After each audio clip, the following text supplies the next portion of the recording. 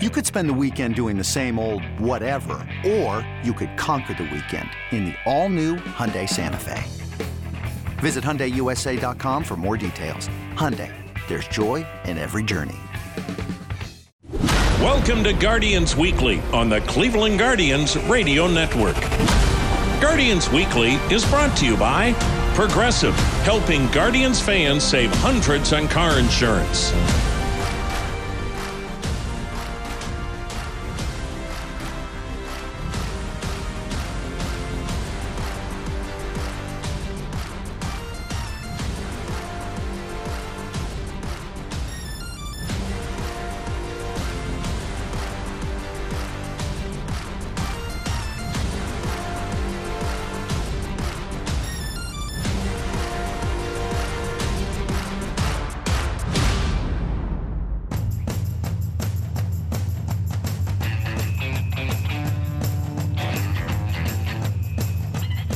Hi, everyone. Welcome to Guardians Weekly. Jim Rosenhaus along with you this weekend from Progressive Field in downtown Cleveland. Great to have you with us for Baseball Talk on the radio as we get you through another winter weekend in Northeast Ohio, complete with the cold weather and some snow and ice, too, but hopefully some warmer weather right around the corner. Good show lined up for you today as we will spend most of it visiting with Sam McDowell, one of the great pitchers of his era back in the 60s and early 70s for the Cleveland franchise, and also a great life story as well. He has a book out called The Saga of Sudden Sam, The Rise, Fall, and Redemption of Sam McDowell, and he will dive deep into what's contained in that book, which will be available to the general public early next month.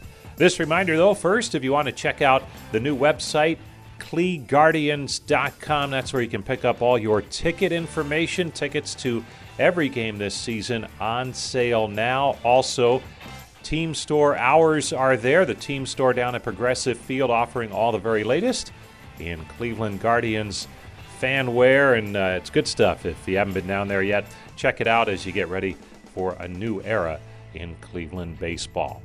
But as advertised, when we come back after the break, we'll hear from Sam McDowell and a couple of tidbits from his career. If you're not familiar, or maybe it's been a long time, maybe you forget just how dominant he was. Here's what happened on the field for Sam McDowell with the Indians, a six-time All-Star from 65 through 1971, pitched 11 seasons in an Indians at the time uniform. 5 times he was the American League strikeout leader. His final totals with Cleveland in 11 seasons, he won 122 games. He struck out a batter an inning, and his ERA was under 3. Perhaps the best season, 1965. And again, bear in mind, he was only 22 years of age. His ERA, 2.18, 325 strikeouts. Finished 17-11 that year. And you look at the all-time franchise pitching statistics, Sam McDowell is second in strikeouts only to the great Bob Feller. So some great stuff on the field for Sam McDowell, but a challenge off the field. We'll get to all that and his new book when we return after this on the Cleveland Clinic Guardians Radio Network. We got a long way to go. Hi, I'm Flo from Progressive. Being a baseball fanatic like me can be stressful. It's not all sports points and touchdowns. So Progressive is going to help you take your mind off your team for a moment. Instead of thinking about how they missed that goal point score, think about the Name Your Price tool from Progressive, letting you choose coverage options based on your budget, unlike your team that missed the end zone net area. Well, anyway, hope this distraction about Progressive's Name Your Price tool was helpful. It sure kept me from thinking about all those penalty balls. Yay, sports! Progressive Casualty Insurance Company and Affiliates. Price and coverage match limited by state law. This episode is brought to you by Progressive Insurance. Whether you love true crime or comedy, celebrity interviews or news, you call the shots on what's in your podcast queue. And guess what? Now you can call them on your auto insurance too with the Name Your Price tool from Progressive. It works just the way it sounds. You tell Progressive how much you want to pay for car insurance, and they'll show you coverage options that fit your budget. Get your quote today at Progressive.com to join the over 28 million drivers who trust Progressive. Progressive Casualty Insurance Company and Affiliates. Price and coverage match limited by state law.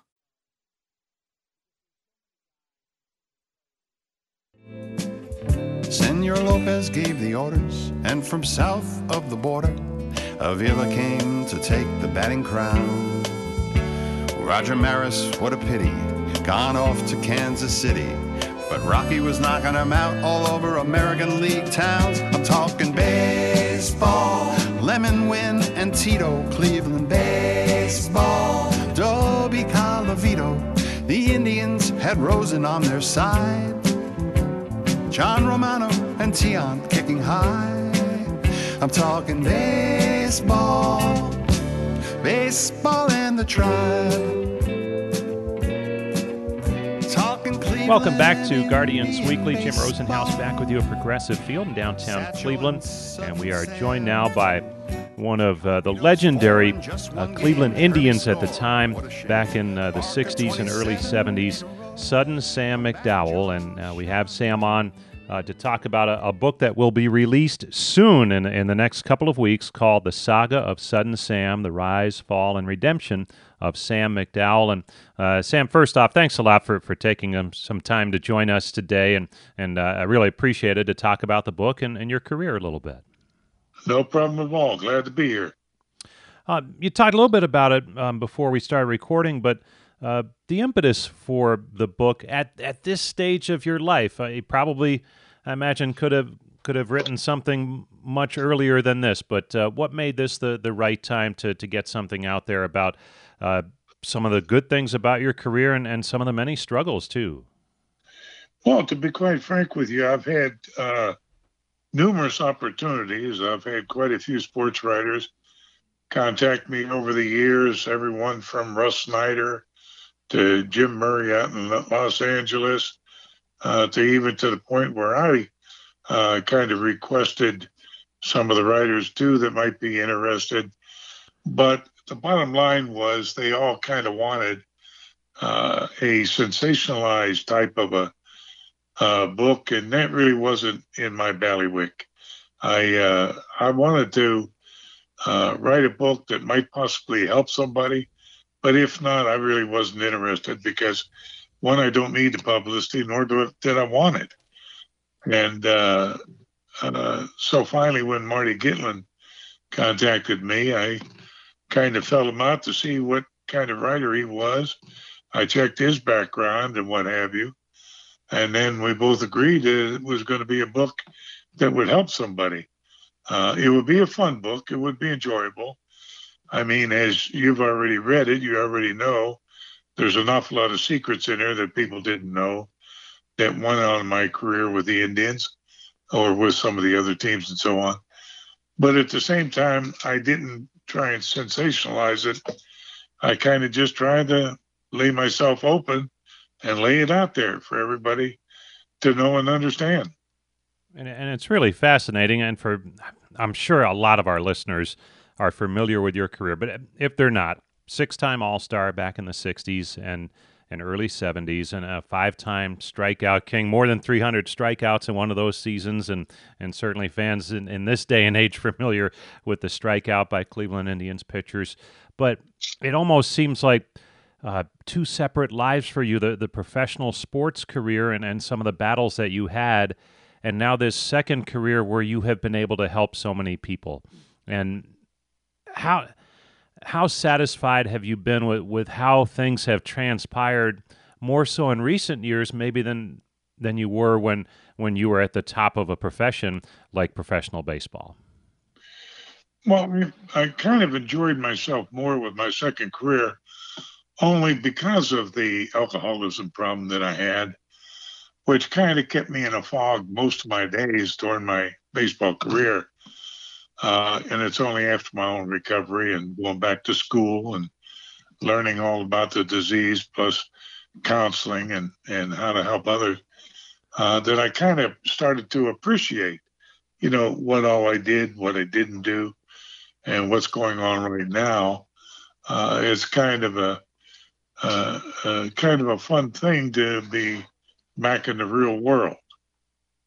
And you're obviously working for the baseball assistance team, so you've stayed close and you follow it.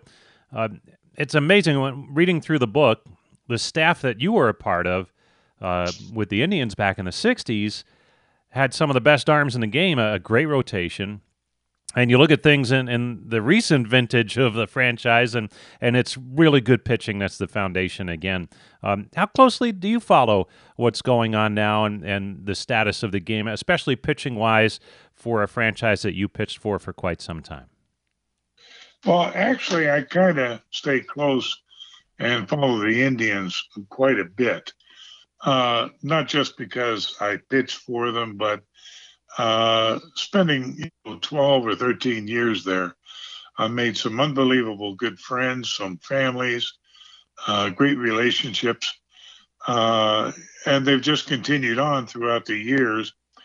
But in my particular case, I really don't know, other than what is happening throughout the commissioner's office and so on. Much of the other teams, when you talk about major teams and what they're doing, I did follow individuals because, as you know, for 40 years, I was a counselor that worked with baseball players or family members, children, or front office or minor leaguers. That was my job for close to 40 years. And to be quite frank with you, I never expected to be back in baseball. I just assumed I burnt too many bridges, and that was it until I received that phone call from Bowie Kuhn, the commissioner, who wanted me to put together. He had heard about my recovery and heard about me going back to school and becoming a therapist. And he asked me to design a program to help with the drug problem in the 80s in baseball. And I told him I would, and I sent it back to him. And obviously, it had to deal with the alcohol problem too, which was equally important. But he said, thank you, but no thank you. He was too involved. Then the president of the Texas Rangers, who picked me up and said, yeah, we want your program. And to be quite frank with you, a funny story is that I tried, because at the time, I was just beginning my own practice working with teenagers in trouble. And I didn't have that much money. I was still trying to sell life insurance on the side. And so I tried to talk them out because I didn't have the money to waste flying down to Texas and talk to them and so on. And even he laughed about it because once we got together and I found out his wife was a counselor for 35 years working with in the field of drug and alcohol abuse, knew very well the program I had designed. He not only had his degree in law, but he had his degrees in psychology. So the whole family knew well what I was doing. And so I finally got together with the Texas Rangers. And while I was with the Texas Rangers, as you know, in baseball, we have a network that's better than anything the CIA ever could come up with. And with all the successes we had, because I worked both with the drug and alcohol addiction problem, but also in sports psychology with helping the players advance their careers and enhance them. And the word started to spread that I wasn't a fake, that I was for real, and players were really getting help. So I started to get players from other teams starting to ask for the program, and in particular the Toronto Blue Jays. And so for about 8 to 12 years there, I worked with both Texas and Toronto. In fact, I even got 2 World Series rings from the Toronto Blue Jays, even though I wasn't a player or a coach, but because they felt that I helped the whole team immensely, especially with the World Series. And then that's when I started to get the calls about players that were in a process of committing suicide. And I got the call from Joe Garagiola, who at the time was head of a program, a small program they were trying to start under Peter Ueberroth, the commissioner, to help former players that were in trouble. And so he asked me if I was licensed, if I could help out and knew what to do. And I said I was trained. So the very first player he gave me, I was able to talk to him and to calm him down and to get him the proper help once I was able to stabilize him. And by the way, today he's an ordained minister working with children in trouble. And there's no confidentiality involved here because he's written a book about it and explains it. But his name is Bernie Carbo. And 6 months later, I received a call from the commissioner's office again with a second player that was in trouble and wanted some help because he was attempting to commit suicide because he'd just been told he had terminal cancer. And so I helped stabilize him and work with him. And very happy to say that he had a very peaceful 7 years of continuous life before the cancer took him away. And that's when I was told that you're working for the commissioner's program. And I said, I can't. You know, I've got too much on my plate as it is. So I told him I would volunteer for 1 year, help them out, and I would help train anybody that they wanted to do what I do. And they would pick it, and they said, no, you're working for us. So basically, I volunteered that 1 year, and I've been with BAT now for 35 years after the initial 8 years with Texas and Toronto. So that's what I've been doing. And then when I retired a couple of years ago, they asked me to be on the board of directors to continue working with some crisis situations, and I've agreed to do that. So I'm still heavily involved with players, individuals, and even some teams. We're visiting with Sam McDowell, who's releasing a book soon in a couple of weeks, The Saga of Sudden Sam. And Sam, you mentioned the counseling part of it, and I thought it was interesting. You just said about maybe trying to step away and you would train someone, but could there be any better training to do what you're doing now or have done with the past decades than what you went through as a young player, making your way through the minor leagues and then getting that call to the big leagues so early and trying to figure things out along the way? Well, in a way, I'm very glad you brought that up because factually, we do have an individual that took over for me now with that when I retired, even though it was like looking for a needle in a haystack. And it wound up, after severe searches everywhere, it wound up to be my son, who is a psychologist who played in the minor leagues, who was a player for the Pittsburgh Pirate organization, who is a full psychologist and has his own practice in the Pittsburgh area.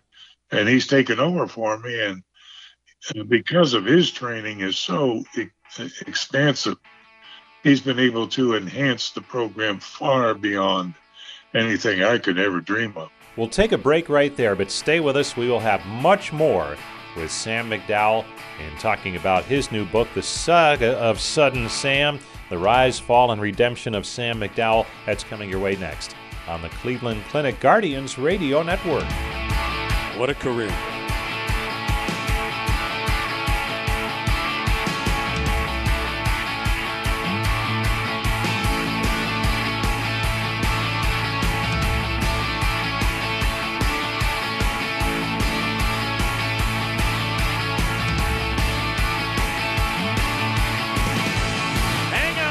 This baby isn't over yet.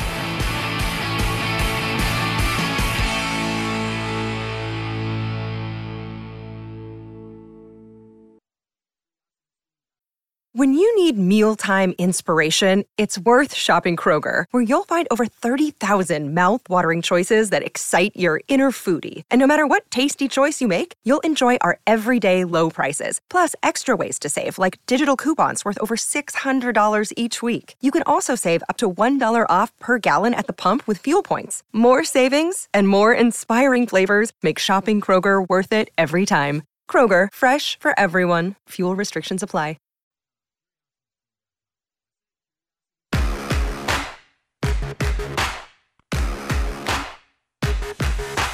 Welcome back to Guardians Weekly. Jim Rosenhaus back with you from Progressive Field in downtown Cleveland. And what a treat this week to be joined by Sam McDowell, one of the great pitchers of his era back in the 60s and early 70s. But as we have been talking about over the first half of the show, and will continue in the second half of the show, his new book, The Saga of Sudden Sam, The Rise, Fall, and Redemption of Sam McDowell. It is so much more than what happened on the field, because that's just a fraction of his life story.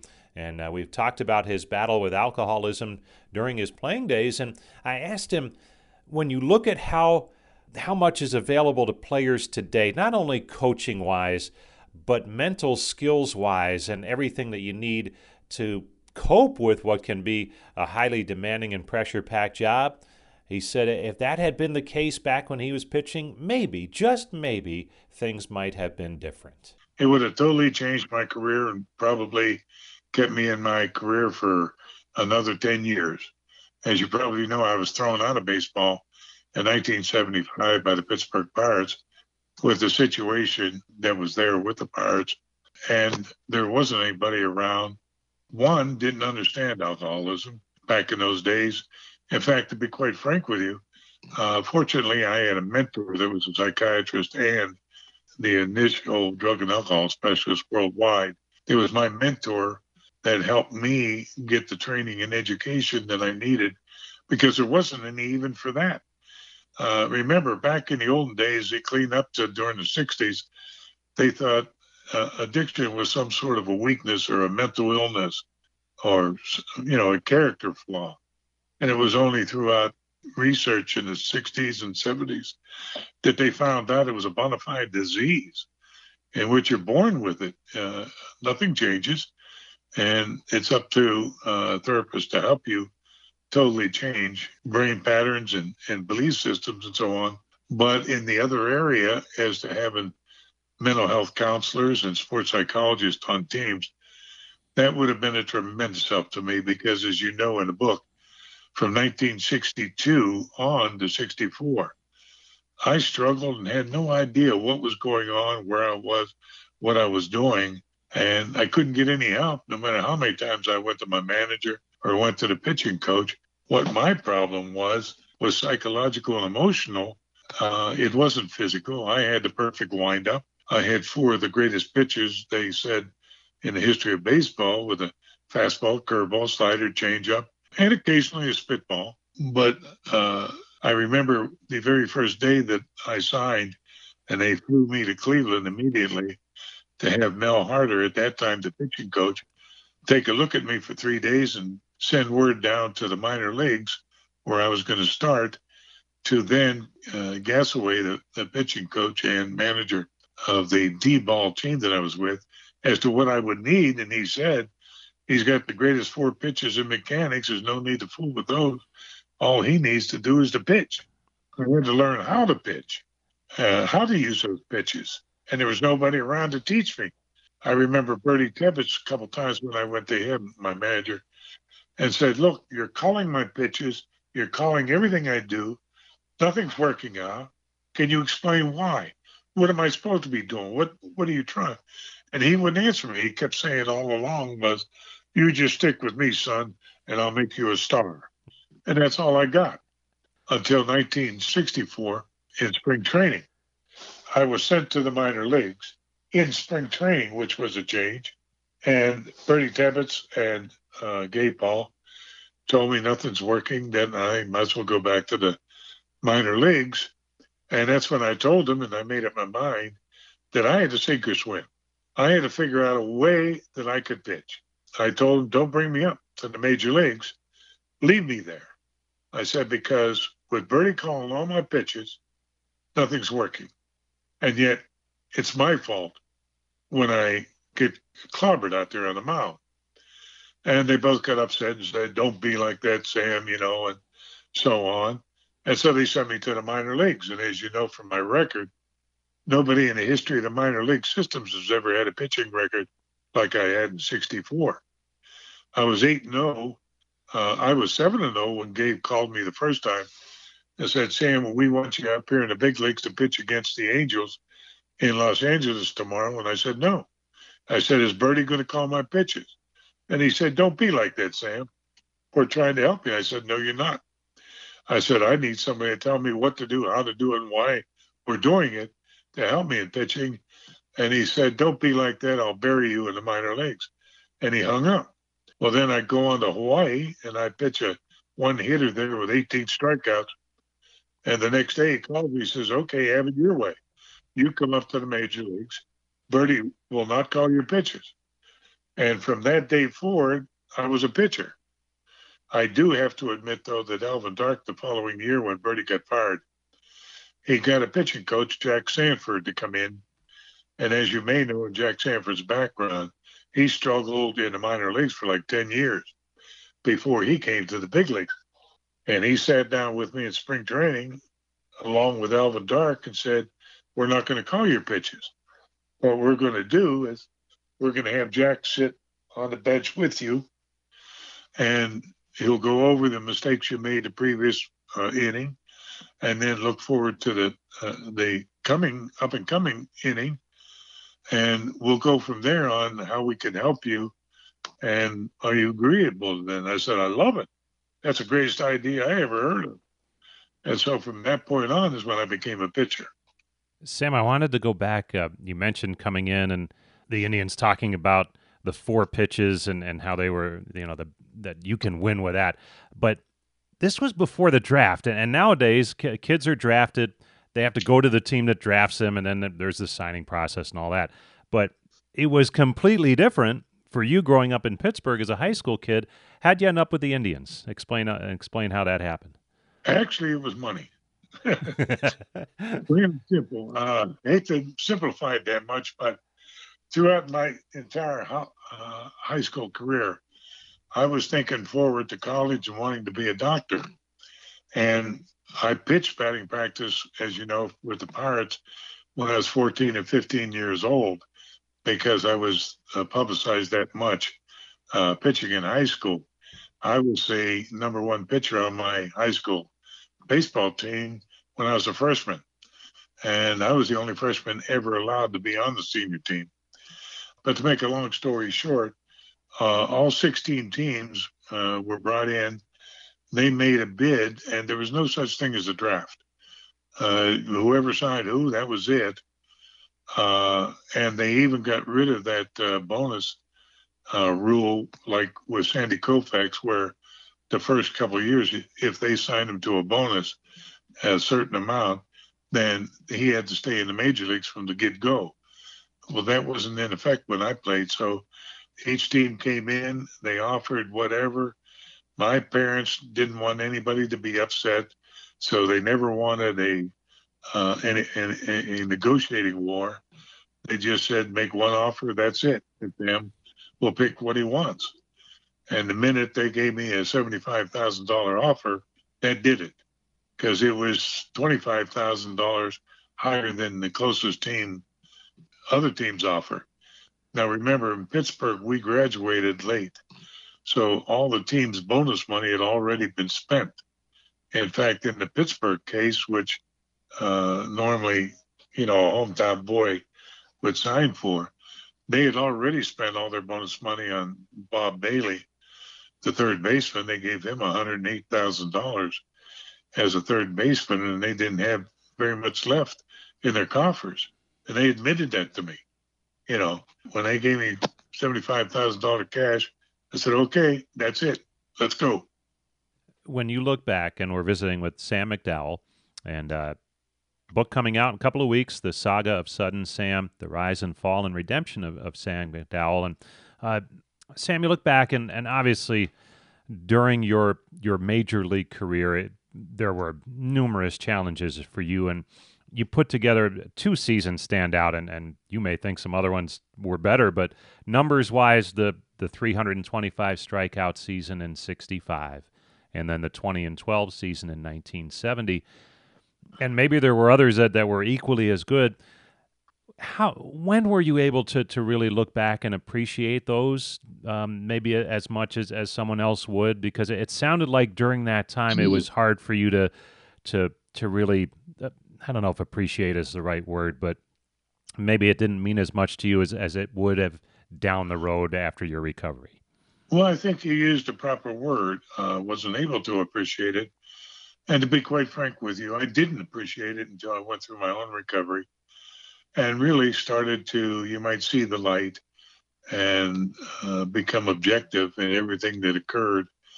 And then periodically, to be quite frank with you, the fans would remind me over and over and over, because the fans, they didn't know what was going on. They didn't care either way. They, once a fan, always a fan.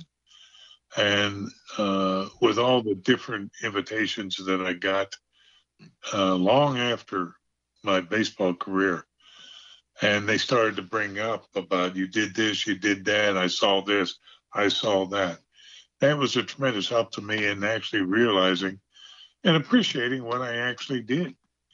And I remember a sports writer for one of the Washington, D.C. newspapers, who we became very good friends, had written an article stating that he thought that maybe, irrespective of my alcoholism, that I should have made the Hall of Fame, which I disagree with, but I sincerely appreciated his thoughts and his ideas.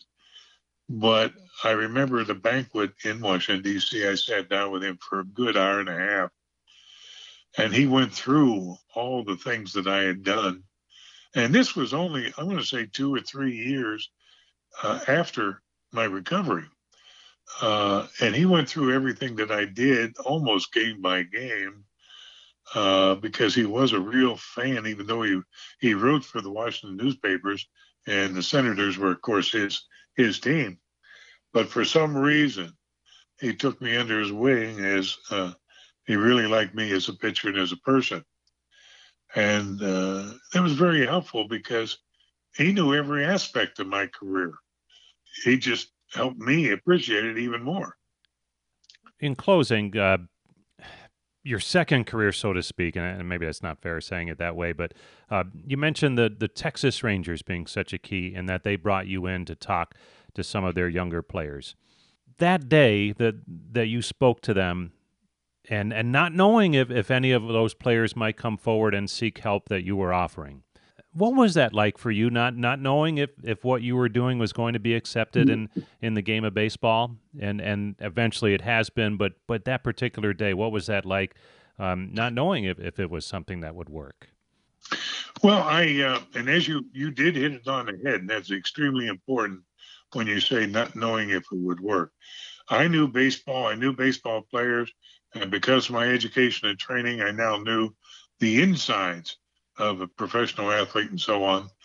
And I knew that if I went there with a concept or the idea that listen to me on every word on what I say, and you follow it and everything will be okay with you, I knew that was BS. It wasn't going to work, because I knew from my own experience that there's all kind of people coming in and talking with the teams, talking with individual baseball players, talking with baseball player agents, and the agents talking with the players and so on, where that individual is filled with a bunch of garbage, perhaps a little bit helpful, but some or most of it garbage, just to get a piece of that ball player.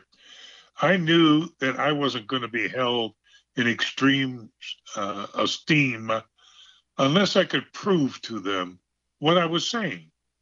And so I designed my talk knowing how a player thinks, especially during a game, knowing how the alcohol and the drugs affect the brain, affect the self-confidence, affect the emotions of a player.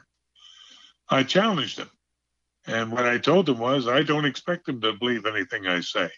I don't want them to believe anything I say. I want them to prove it to themselves, because this is going to happen. This is going to happen. This is going to happen. This, and I gave them a list of 10 things that were going to happen in a game, especially if the night before they went out and drank too much. I'm not saying they were alcoholics, or they would be. I didn't say anything like that. I just told them from overindulging what the effect is going to be on you when you're out there in the middle of that game. And I said, now prove it to yourself. See if I'm right. And then I said, with those with drugs, and I mentioned the 4 or 5 drugs, starting with marijuana and went down the line. And I told them the different effects that would have on them in the game, that they could prove it to themselves. And I said, that's the only way that you're going to help yourself, is if you prove it to yourself, because I know that with me speaking to you, it's not going to have any effect on you. I know that. And I said, the only one that's going to change you is you. And the only way you're going to change is that you're going to prove to yourself what this is doing to you, because you'll be able to feel it. You'll be able to understand it.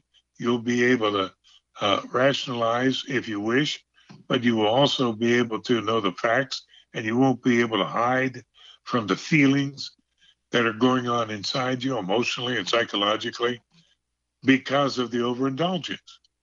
That's all I said. And as you know from the book, 11 players came out of the stands. When I told them not to, I told them to wait until they meet me at the hotel privately, because I knew management was watching. But they didn't care. They came out of the stands, and a couple of them wanted me to help them in the area of sports psychology. And a couple of them wanted me to help them with the idea that maybe they were smoking dope when they shouldn't be. Maybe they were taking amphetamines thinking it would help them, make them stronger or faster or better, and so on. And I set up different times at the hotel to sit down with them and to talk with them. And I left and I went home, and I figured that was it. It's over with. But lo and behold, the players, they went to management and they asked management to bring me back. And that's how I got hired. All right, great stuff. Well, hopefully you have a chance to pick it up. It's called The Saga of Sudden Sam, The Rise, Fall, and Redemption of Sam McDowell. And Sam, thanks so much for the time. I appreciate it. Okay, thank you very much. Enjoyed talking to you. Boy, what a pleasure to talk with Sam McDowell. And once again, his book available on Amazon.com, and March 9th available store-wide as well. The Saga of Sudden Sam, The Rise, Fall, and Redemption of Sam McDowell. I read it in about 2 days.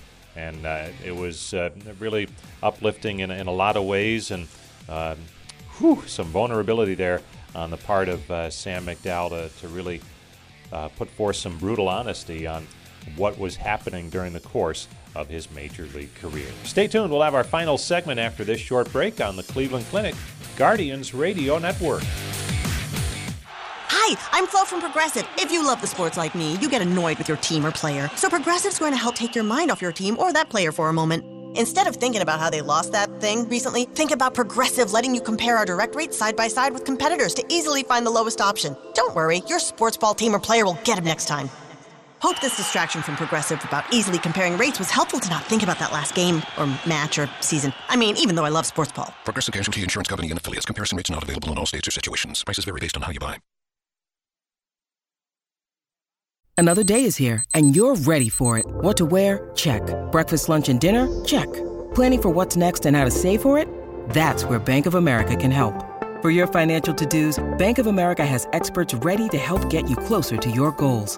Get started at one of our local financial centers or 24/7 in our mobile banking app. Find a location near you at bankofamerica.com/talktous. What would you like the power to do? Mobile banking requires downloading the app and is only available for select devices. Message and data rates may apply. Bank of America N.A., member FDIC.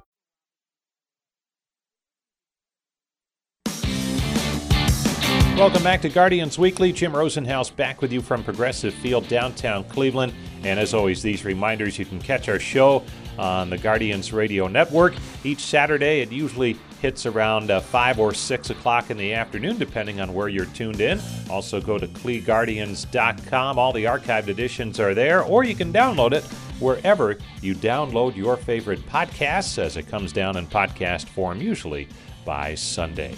As always, thanks to Brian Motze for all of his help in putting together our show each week. Until next week, this is Jim Rosenhaus reminding you that you've been listening to Guardians Weekly on the Cleveland Clinic Guardians Radio Network. Guardians Weekly has been brought to you by Progressive, helping Guardians fans save hundreds on car insurance.